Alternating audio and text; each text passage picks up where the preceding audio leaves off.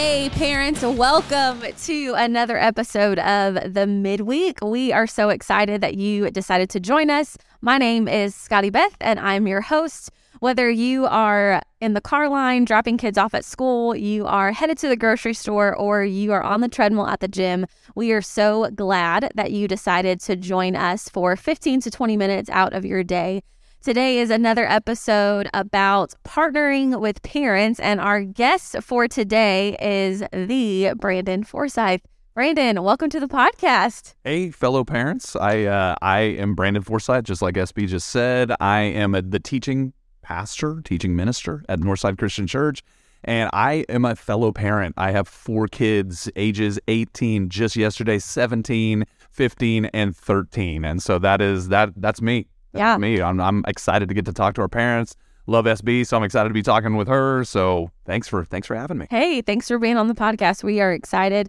I obviously am one of the student ministers for your kids, but I didn't realize you were like fully in all the teenage years. Like Harper is 13, so it's like full on. Nothing but teens.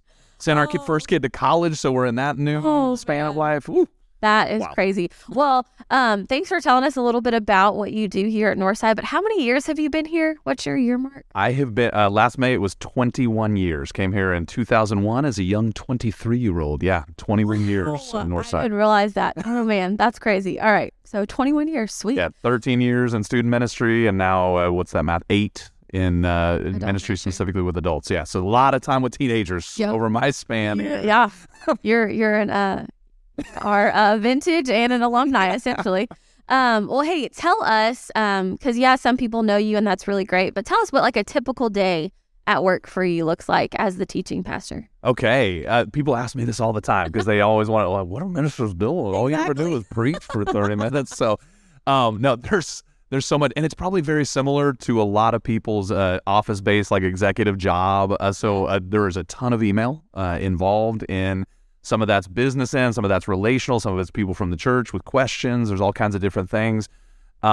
Meetings. I have a lot of meetings, and I have learned, especially over this last 8 years, to love meetings, want to invest well in those, because when we have these unified conversations as a staff, then we go from there. And so if somebody else asks me what's going on, or like I'm always there to get somebody's back, to explain where we're trying to go, to cast vision. And so that's a big part of having those good conversations, because we have, roughly 1,000 people calling Northside home, and that's a lot of different lives, a lot of different moving pieces. And so our staff and our volunteer leads are trying to figure out what was the best way we can meet people, love people, point people towards Jesus. And that takes some organization. The other end of that would be just constantly creating things, be that, writing sermons, writing various different, if we're sending letters out, if we're sending, small videos, social media stuff during the week, helping create the gathering experience on Sunday morning. So there's a lot that goes into play in that. But that is a typical work day, typical work week for me. Yeah, and then an occasional like Monday lunch, depending on where we pick for the restaurant. That's true. Maybe to shoot the odd podcast with the student master team, whatever. Well, thinking about our demographic of parents, it's junior high to high school students. And so think back for you, what was one of your either favorite junior high memories or high school memories? So junior high, I just skipped right over, right? I got this question ahead of time. I was like, man, I know that there are kids that have a great experience in junior high. Mine was rough. I just cared deeply, way too deeply about what other people thought of me. I like to say I didn't even use the restroom at my school for my whole 6th grade year, because I was so scared some 8th grader was going to stuff me in a trash can, right? So I was just too imaginative. So I'll just skip right over. Had some great friendships, all that stuff. But those are hard years, trying to figure out who you are. My ultimate high school memory, and just what I actually still miss a little bit, is being a part of the football program at Louisville High School up in the Dallas area. I just love the camaraderie. I play adult soccer now and try to do these different things where I can still have that people working together as a team to do something. I get a lot of that at church, actually. So it's I loved that, all of us unified in a goal to try to get either a ball across an end zone line or stop somebody from doing that. And 70 men working together, young men working together to do that was really cool experience for me. Yeah. What position did you play? I played tight end and defensive end. Oh, and how much weight did you have to gain for that? So it's those are years where you gain a lot of weight. But by the time I came in at probably as a freshman, 5'10", probably 170. And by the time I graduated, I was 6'2" and 225. So somewhere in that 55-pound range over the span of those years. Man, crazy. But yeah, I love the team aspect. And number one, I love watching football. So that's awesome. But there is just something about, like, I have a friend, she's a coach's wife, and she shares on her social media just about the family dynamic there. And I just think it's incredible. So speaking of family, you have 4 teenagers, and driving is something that usually falls in the camp of the dad. Or that's my experience. My dad taught me how to drive. Usually moms are like, we can let your dad do this. But who taught you how to drive? So it was my dad. It was my dad.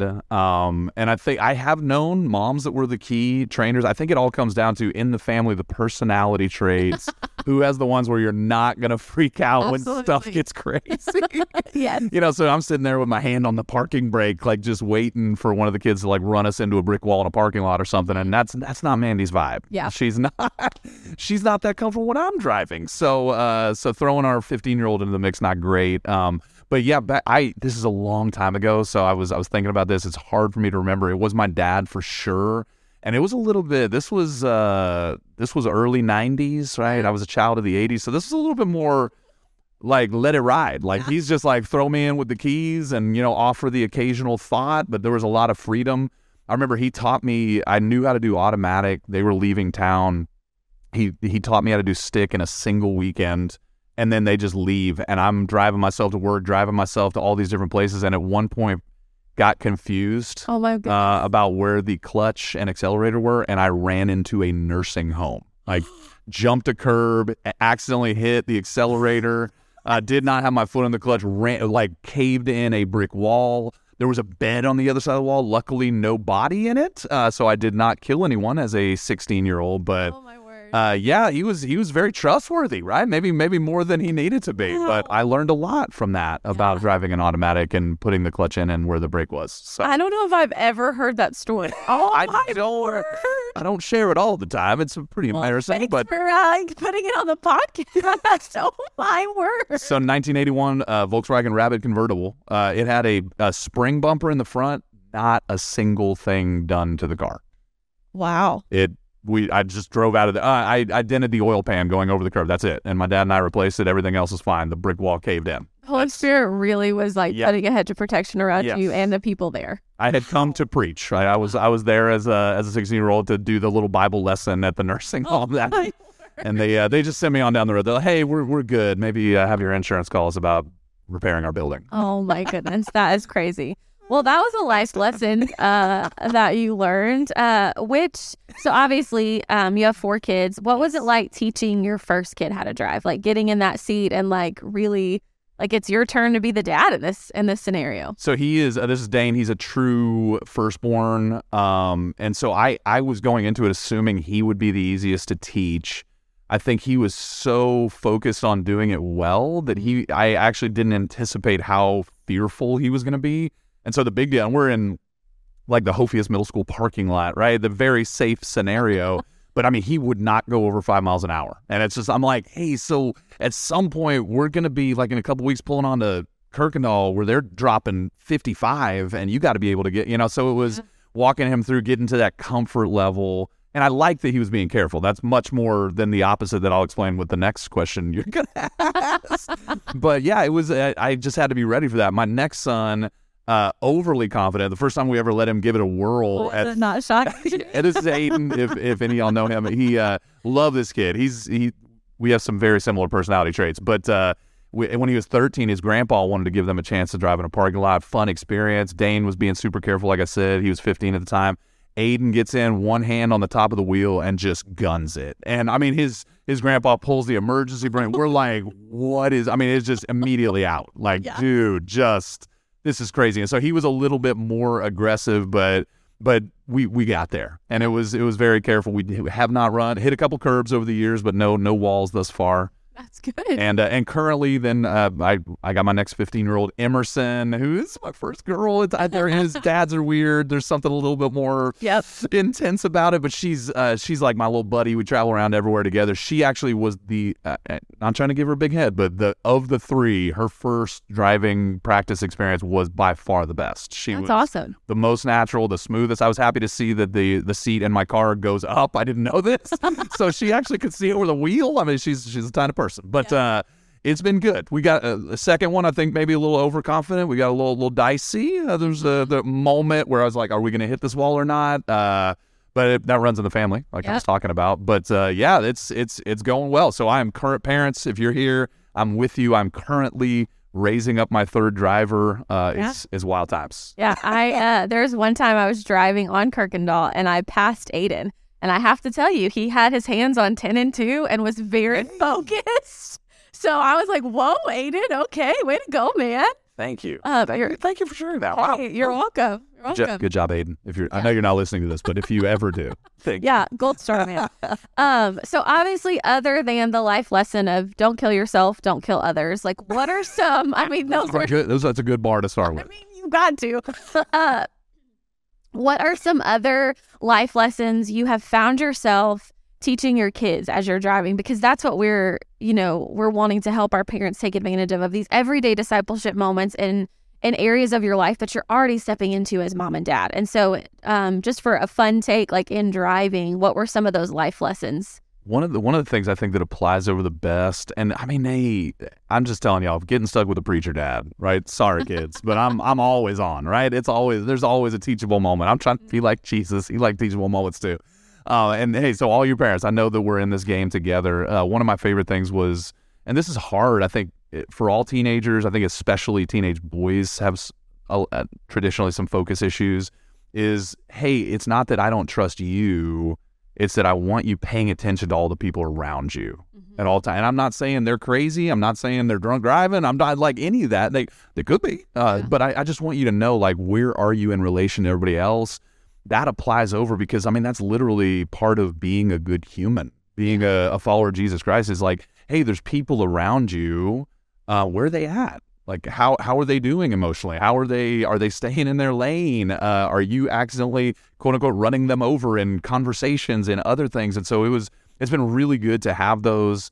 It's been really good for me to learn to correct and offer thoughts and wisdom, but trying not to just nag them into driving now. So it's like, hey, I'm going to say that the deal behind this is, I know in the end you're going to be doing this yourself. I want you to be safe. So trying to weave in encouragement in the midst of, hey, I like the way that you did this. You came into that turn really well, but hey, you forgot the turn signal, and man, somebody behind you at some point could hit you. So just be thinking about that, because again, it's about the people around us. And so that applies to every aspect of human life. Yeah, that's awesome. That's a really good take on that. And so when you think about, expanding past teaching your kids how to drive, what are some practical things, some encouragement for our parents that you could give of capitalizing on these everyday discipleship moments? Parents, I don't know if you have shared this experience with me, but there gets to be this point in the high school years specifically where they're becoming young adults. They got all kinds of stuff going on. They got their phones. They got all kinds of just extracurriculars, all these different kind of things. Their lives are busy, and our lives are busy, and everybody's tired sometimes. And so sometimes I love that this is drive time with dad, because some of the most perfect conversational moments take place in the car. Yeah. They're trapped. We're trapped. If you take the time to, hey, I'm going to turn the radio off. I'm going to ask everybody to put their phones down.